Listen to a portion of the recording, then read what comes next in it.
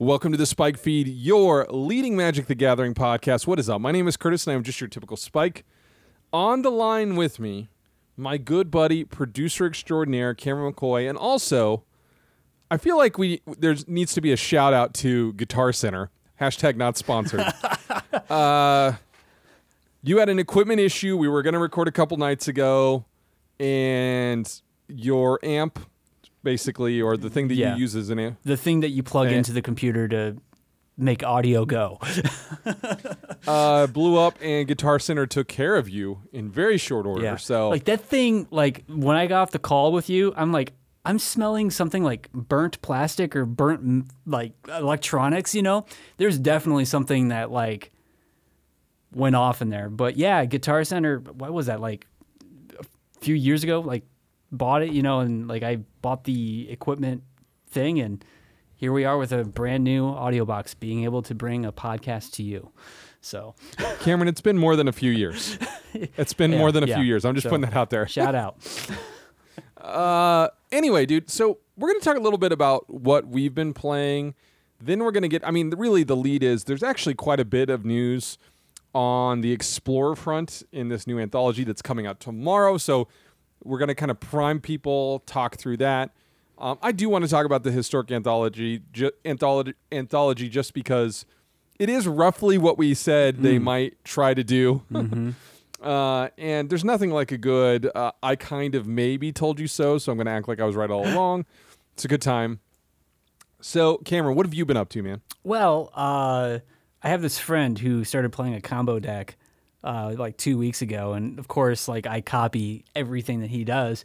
Sure. And so I played this the Ignis combo that you suggested we talked about last week, and while not a perfect deck, holy cow, what a fun, awful combo deck. So many people just sat there and allowed the combo to go, or incorrectly removed like whatever Risen Reef, the wrong elemental, right? Yes.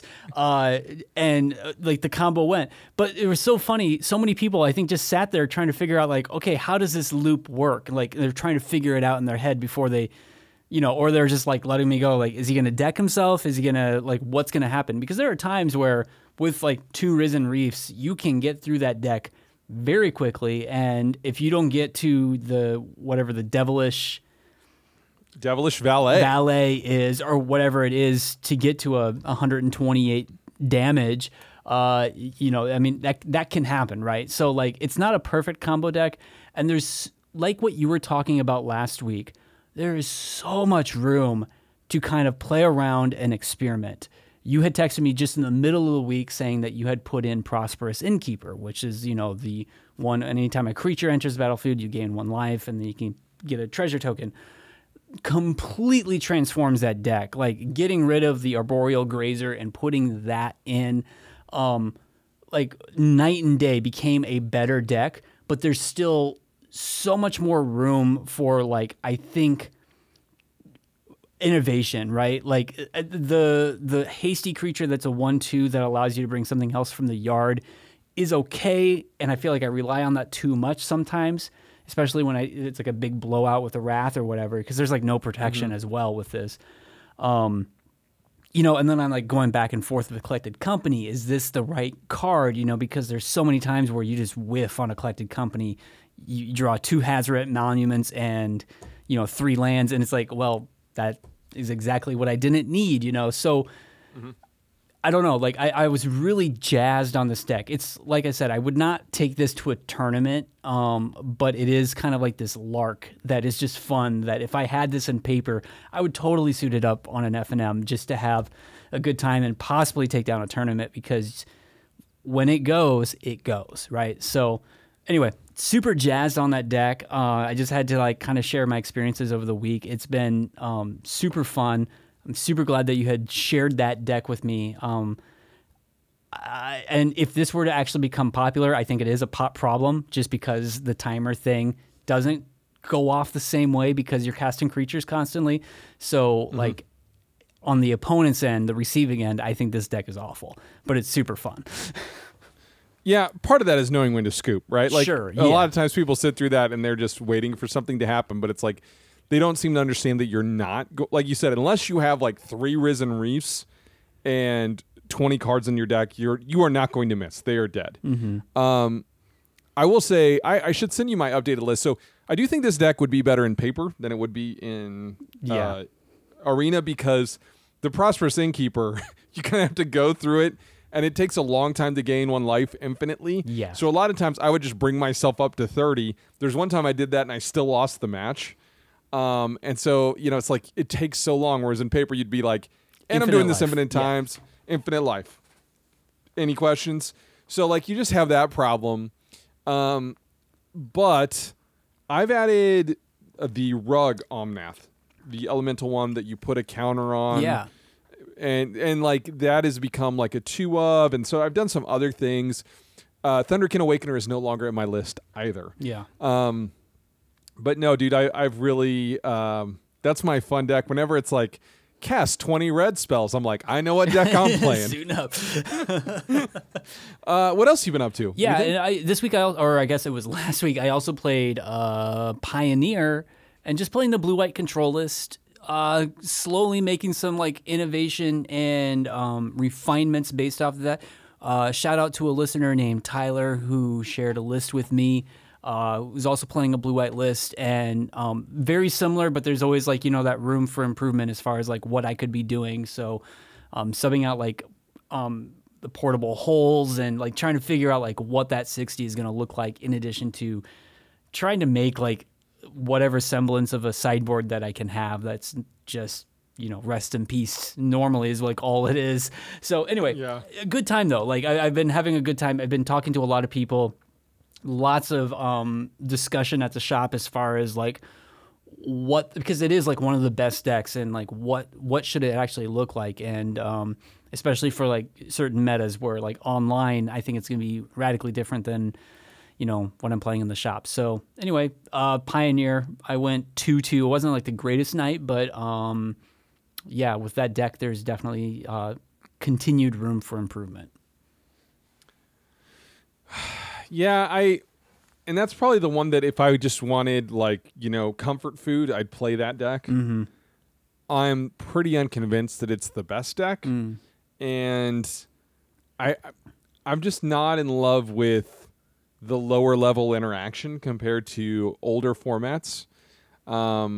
I love the top end, and the top end, if you look, is kind of the same as it is in Legacy or whatever. For sure. And so maybe not the same, but conceptually similar, right? Like I would like to play a 4 mana or 5 mana Planeswalker to end this game, or a Shark Typhoon, right? Mm-hmm. So like there's that end, but like, we're not playing Swords to Plowshares on the other end of this. Like Otherworldly Light is a big deal, but it's still way far off. Yeah.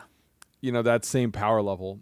So, hey, I've been playing a couple of the other combo decks that have been in Explorer. I've largely taken a break from Standard. Again, still really like it. I've been playing this 4-color Fires deck, and I think this deck is awful, Cameron. I don't know if it's just because of where I'm at on the ladder or what I've been playing against, but if you don't know, this is a... So it's kind of like a survival of the fittest style deck. Yes, it is a Yorion deck. Yes, it is a Fire of Invention deck. But there's this other thing called Enigmatic Incarnation, which basically says on your end step, you can sack an enchantment to get a creature that cost 1 plus the sacrifice enchantment's cost. So you have to have a toolbox of creatures and a toolbox of enchantments. And yes, there are enchantment creatures. And you can create this massive toolbox of what you need, right? But then it allows you to play like this one of Yarok, which is this elemental that causes everything to double up, like every ETB effect, right? You can also play some number of Risen Reefs if you're into that kind of thing, and I am into that kind of thing, right? But here's the problem with this deck, Cameron. First of all, the mana is, I would call it medium. It's not bad, and you are playing... the Utopia Sprawl variant, Urban Utopia, to like enchant the land and make it whatever. That's cool. But the problem is when you're futzing around with this mana, all the aggro decks just kill you on the spot. You don't have like the actual creature quality and definitely not the removal to actually deal with him. Mm-hmm. And then the control decks essentially can sit back and do whatever because you are not putting any pressure on them. And in fact, they can out aggro you. Mm-hmm. Like, and I have actually played against this deck, and I just eat it for breakfast because, like, I'm sitting back with, 2 Dovin's Veto and, whatever number of actual counter spells. And sure, they got a Fires of Invention online, but, like there's just so many opportunities to just wrath the board. They can do nothing. Counter, like, their actual threats. They can do nothing. All these, great things. It's fine, and yeah, when it goes, it's super powerful. But, dude, like, what are we talking? Like, it has no defensive capabilities to it. And I think the Niv Mizzet deck is a better version of the same concept. And the Niv Mizzet 4 or 5 color deck still has a lot of the same problems in that you're not fast enough for mono red or mono white, like not even close. Yep. And you are not fast enough to beat control, and control has the tools to go over the top of you, right? And you like, yes, you can play maybe this card advantage game, but it's not really where you want to be. Like to beat control, a lot of times I have to have multiple Risen Reefs, and even then I have to, like, because we are talking about a Yorion deck, I can't miss. I can't screw up and just like, oh, I drew 3 lands in a row, which happens all the time with a 36 card land card deck.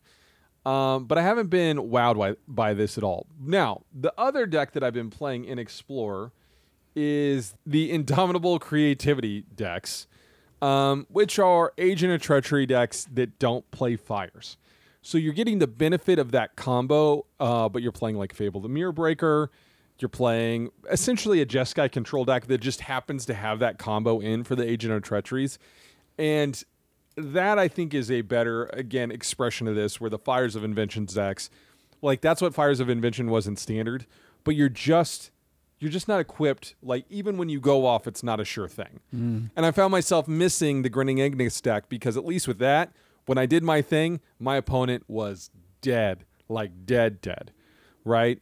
So in Indomitable Creativity, I think those decks are slightly better. Again, very weak to control because if they just counter your creativity, then you're kind of like toast.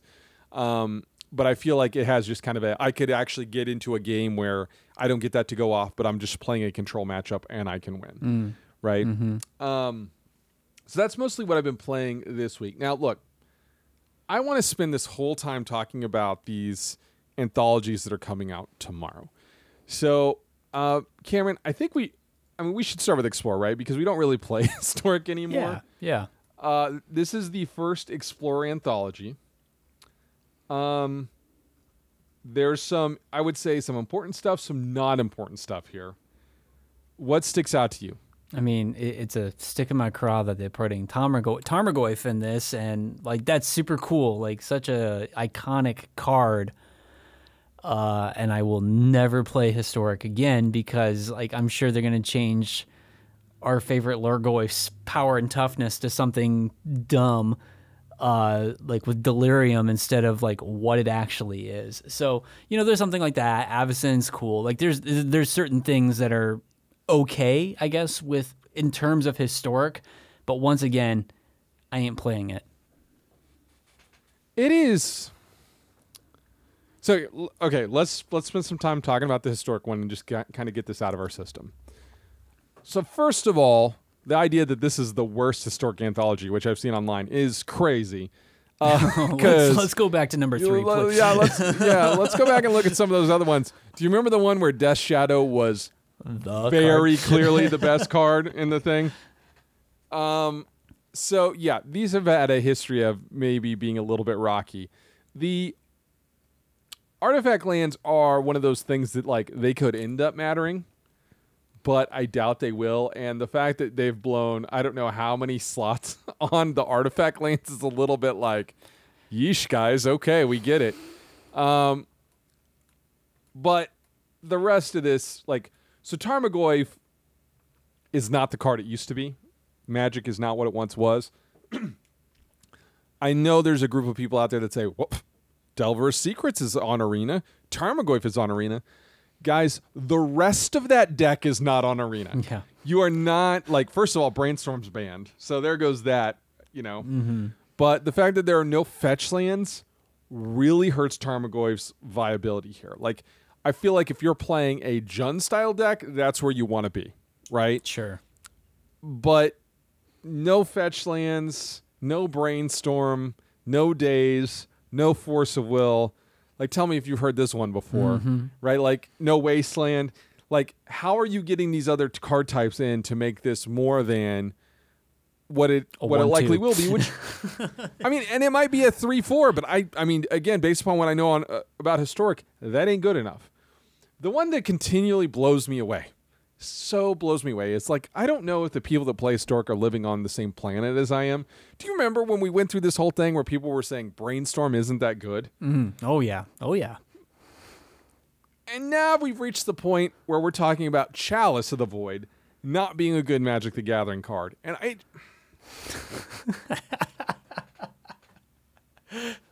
don't know what to say to someone that thinks this. I mean, I don't know how many more credentials a card has to have. Yeah, right. Across how many more formats before you go, maybe that's a good Magic the Gathering card. And Chalice of the Void, by essentially every definition, is that. Yeah. Is it a fun card? No. Is it a fair card? No.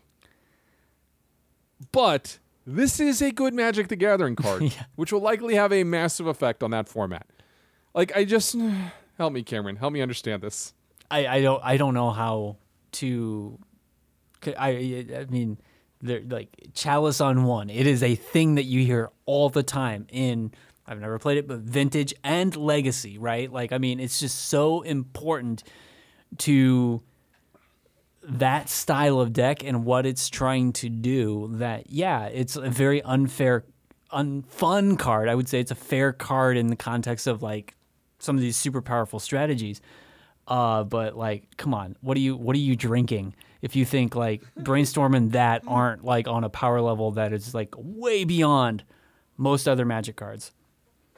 And this is a card that has been seeing a lot of play in Modern Control. Yeah. So if you're thinking it might not have a home, it might just have a home in Blue-White or Jeskai Control.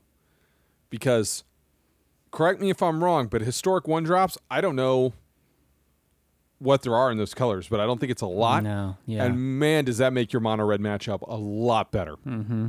Like, and same with mono white, right?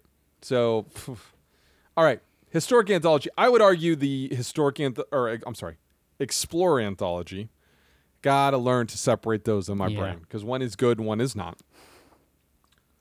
Some notable ones here, and I actually think this pack is fine. Is it amazing? No, but is it bad? Not by any stretch. There's a couple of cards that I would term as popular that will actually make no impact. Siege Rhino and Kalitas, for example. Is it Kalitas? Oh, I think we've had this conversation numerous times. But let's be honest here. Supreme Verdict is definitely going to be the one that sees like a ton of play from both you and I and be huge. The one that I think is under people's radar that's actually probably really massive is Elvish Mystic. That is step one on the mono green train. Searing Blood also matters. I'm interested in your thoughts on Tireless Tracker because I think that's kind of been the one that's the most debated. It's certainly a popular card. Yeah. I'm okay with that. Like, it's such a great card, and I love playing that style of card in something like Legacy. I think it's like instrumental in, you know, the junk style decks or whatever. I think it will have a place. It's going to be a sideboard card. It's going to be a utility card. In like whatever that Jund style mid-range deck is, it's going to be a super fair deck. But I think Tireless Tracker is definitely something you not to sleep on. It's got utility. Yeah, it feels like it's too slow for the Cat Oven decks, but I mean, you are generating something you can sacrifice. I mean, that's not nothing. But we are in this land of like, how far away are you from actual Jund? Like, do you make that third color jump?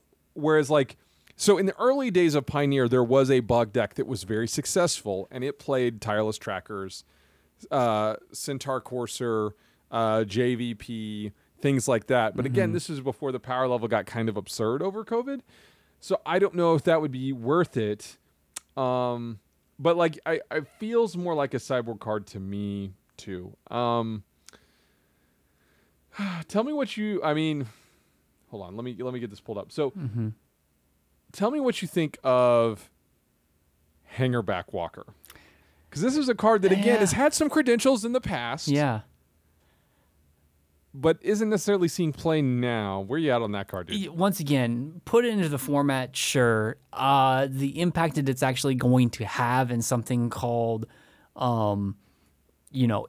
whatever format we're talking about. I can never keep these straight. This is Explorer. Yeah. This Explorer anthology. Is this the sort of thing that is like absolutely necessary to bridge the gap between Explorer and Pioneer?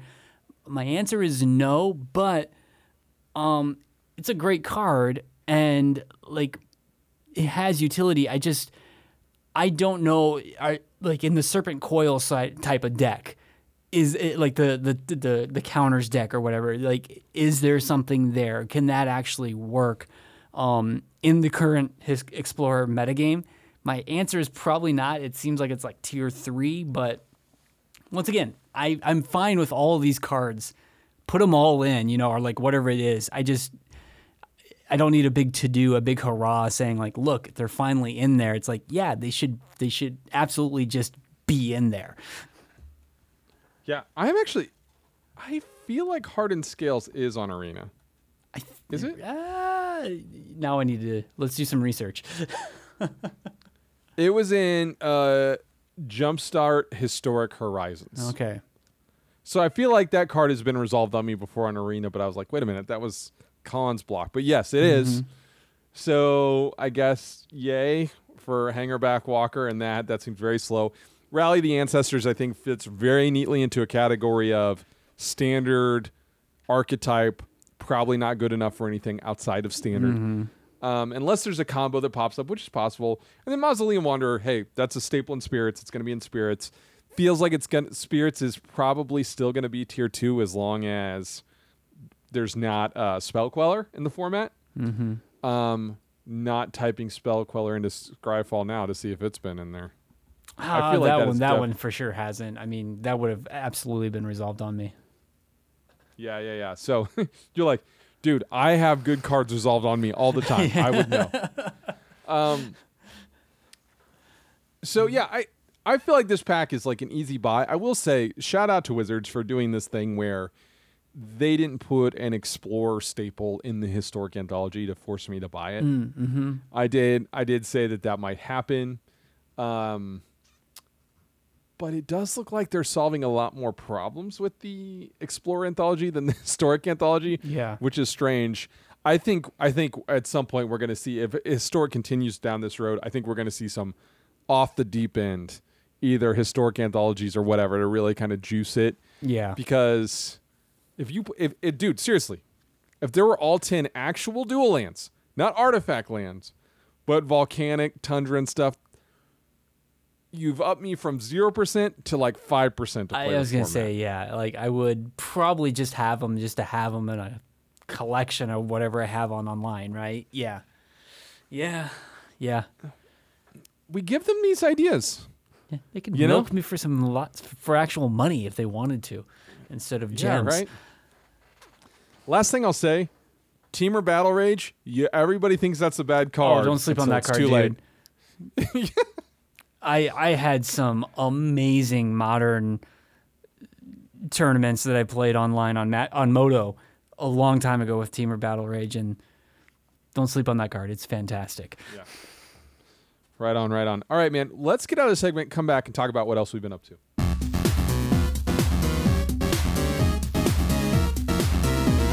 All right, Cameron. So you were like the third person that I've talked to that it's like, yeah, I've been watching Bear. I know it's like about cook, like a professional chef or something. Like, lay it on me. What's good about Yeah. the show? So Bear, it's a show on Hulu, and now I can't remember if it's actually on FX or not, but it's on Hulu. That's how we're watching it. First episode, you find out this like incredible chef who's like, Michelin star, like top elite New York chef or whatever, Food and Wine's best chef. His brother recently died, and so he moves back to Chicago and inherits this kind of like dive sandwich shop, essentially, in the heart of Chicago.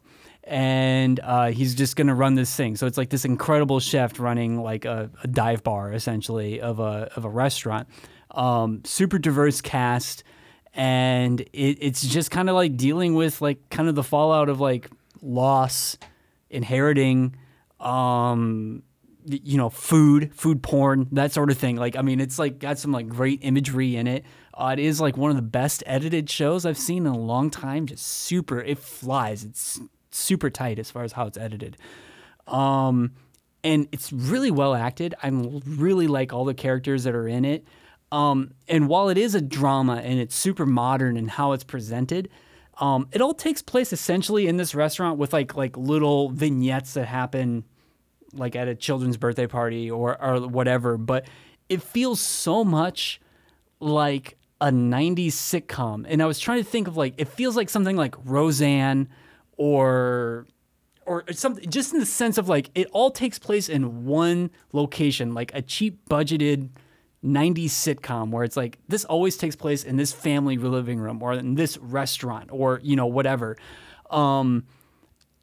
And I don't know, I got some like real cool vibes from it, just with how it's kind of presented. So I can't recommend this show enough. Like, I think it's like only 8 episodes, half hour long. You can get through it super quickly. They signed on for a second season, but like I said, well acted, interesting story, and like the character's story and all that has kind of drawn me in. And just kind of, I love food. I love going to restaurants and whatnot, and kind of seeing like that behind the scenes thing and like how much like they just hold on to the art of making food. I don't know. There's just something there that I do appreciate and really dig. The craftsmanship. The craftsmanship, right? Yeah. Hey, before I get into what I've been reading, I do want to talk about, I did finally see Thor. Oh, yeah. And I think that is maybe the most uneven in terms of tone movie I've seen. Because, man, like, I thought, people say it's uneven. I just think they need to take it easy, right?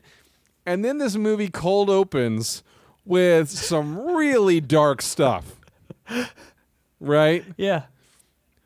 And not just... Not like a kind of a cold, like a cold open. Kid dying.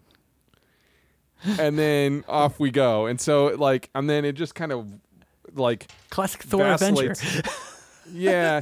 And I do think the chickens had kind of come home to roost of like, if you're going to do this kind of silly Thor thing, there's certain storylines you probably shouldn't touch. Mm-hmm. And I think this one probably... like the villain's storyline deserved a little bit much more of a serious look and a serious tone than what it kind of ended up getting. I did, it's kind of one of the classic Marvel villains that you kind of sit there and go, he does have a point. Yeah. Yeah. These gods are actually terrible people. But yeah, I don't know. Like, it was probably one of the more disappointing Marvel experiences I've had. But I mean, their ceiling is, I would say, high, but their floor is also quite high. Like you're going to get an entertaining movie. It wasn't Eternals or something, which yeah, slog. But yeah. So okay, I want to talk about this, Cameron, because I have a rough relationship with Game of Thrones, and in fact, very foundational to our friendship. Right, like one of the first books I ever loaned you was the original Game of Thrones. I have a copy signed of Game of Thrones by George R. Martin, like the actual book hardcover. It's not a first edition, but it was like, published in like 99 that I have signed or whatever. I read those books in the early 2000s. loved them, and I kind of had fallen out of love with them over the course of the TV show. Yep. And a lot of that is driven by the fact that just the last 2 seasons were really poorly written. I don't know that there's another way to put it. The execution in terms of the budget, and I think a lot of the acting was there, but it was just like a lot of the things that were core to the, experience were kind of gone. And in that, George R.R. Martin published a book called Fire and Blood. Have you read this book, Cameron? I have not. No. So it is. So there's a new trailer for a new HBO show called House of Dragon. I watched the trailer and I felt nothing, like less than nothing. But I listened to a podcast, as I am wont to do, and they kind of laid out for me this book that I had written off as a cheap knockoff Silmarillion that George R.R. Martin was using to like extend interest in the show and his books and all this. Was actually good. I've sat down to it twice and I'm 300 pages into it. It does read like a narrative history book. So let's get that out of the way first. Okay. But dude, this is what's gotten lost. This dude is a good writer. Oh, yeah. He is a good writer that has really hurt his reputation and his trust, right?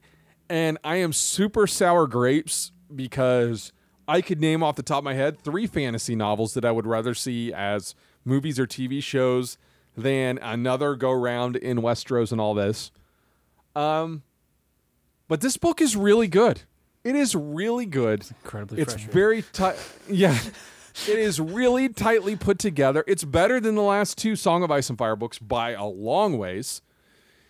And again, like it reads like this Silmarillion or, Edith Hamilton mythology or something like that. Like there's a lot of family lineage and stuff like that you kind of like have to go through, but it's nothing like as deep as the Silmarillion. But it is just this overall look at the dynasty of the Targaryens. And basically, because they're kind of like the Norman invasion, and there's like this starting point of the book of the Targaryens invading Westeros. So you don't get all this like far back deep stuff of the Wall and Children of the Forest. It's much more, would say, it's like 300 years before the Song of Ice and Fire. And you get this really in-depth understanding of the geography, the culture, why these things are the way they are. I have a much better understanding of, for example, the stuff that happens in Dorne in the TV show and the books makes a lot more sense to me now. And it made, especially when you read book, was that 4? You're like, what is all this? Yeah, yeah. And now it's like, well, I have this background. This makes a lot more sense. So I will now wade into this new show. What's weird is you could read if you read the book I'm reading, theoretically, you know exactly what's going to happen over the course of this TV show. And now there's multiple Game of Thrones projects. I guess I can't fault them because they need to make money. Yeah. I understand that. Yeah. They got to feed the beast. Hey, listen, I'll subscribe if you just give me a Mistborn. That's all I want. Just wet that whistle.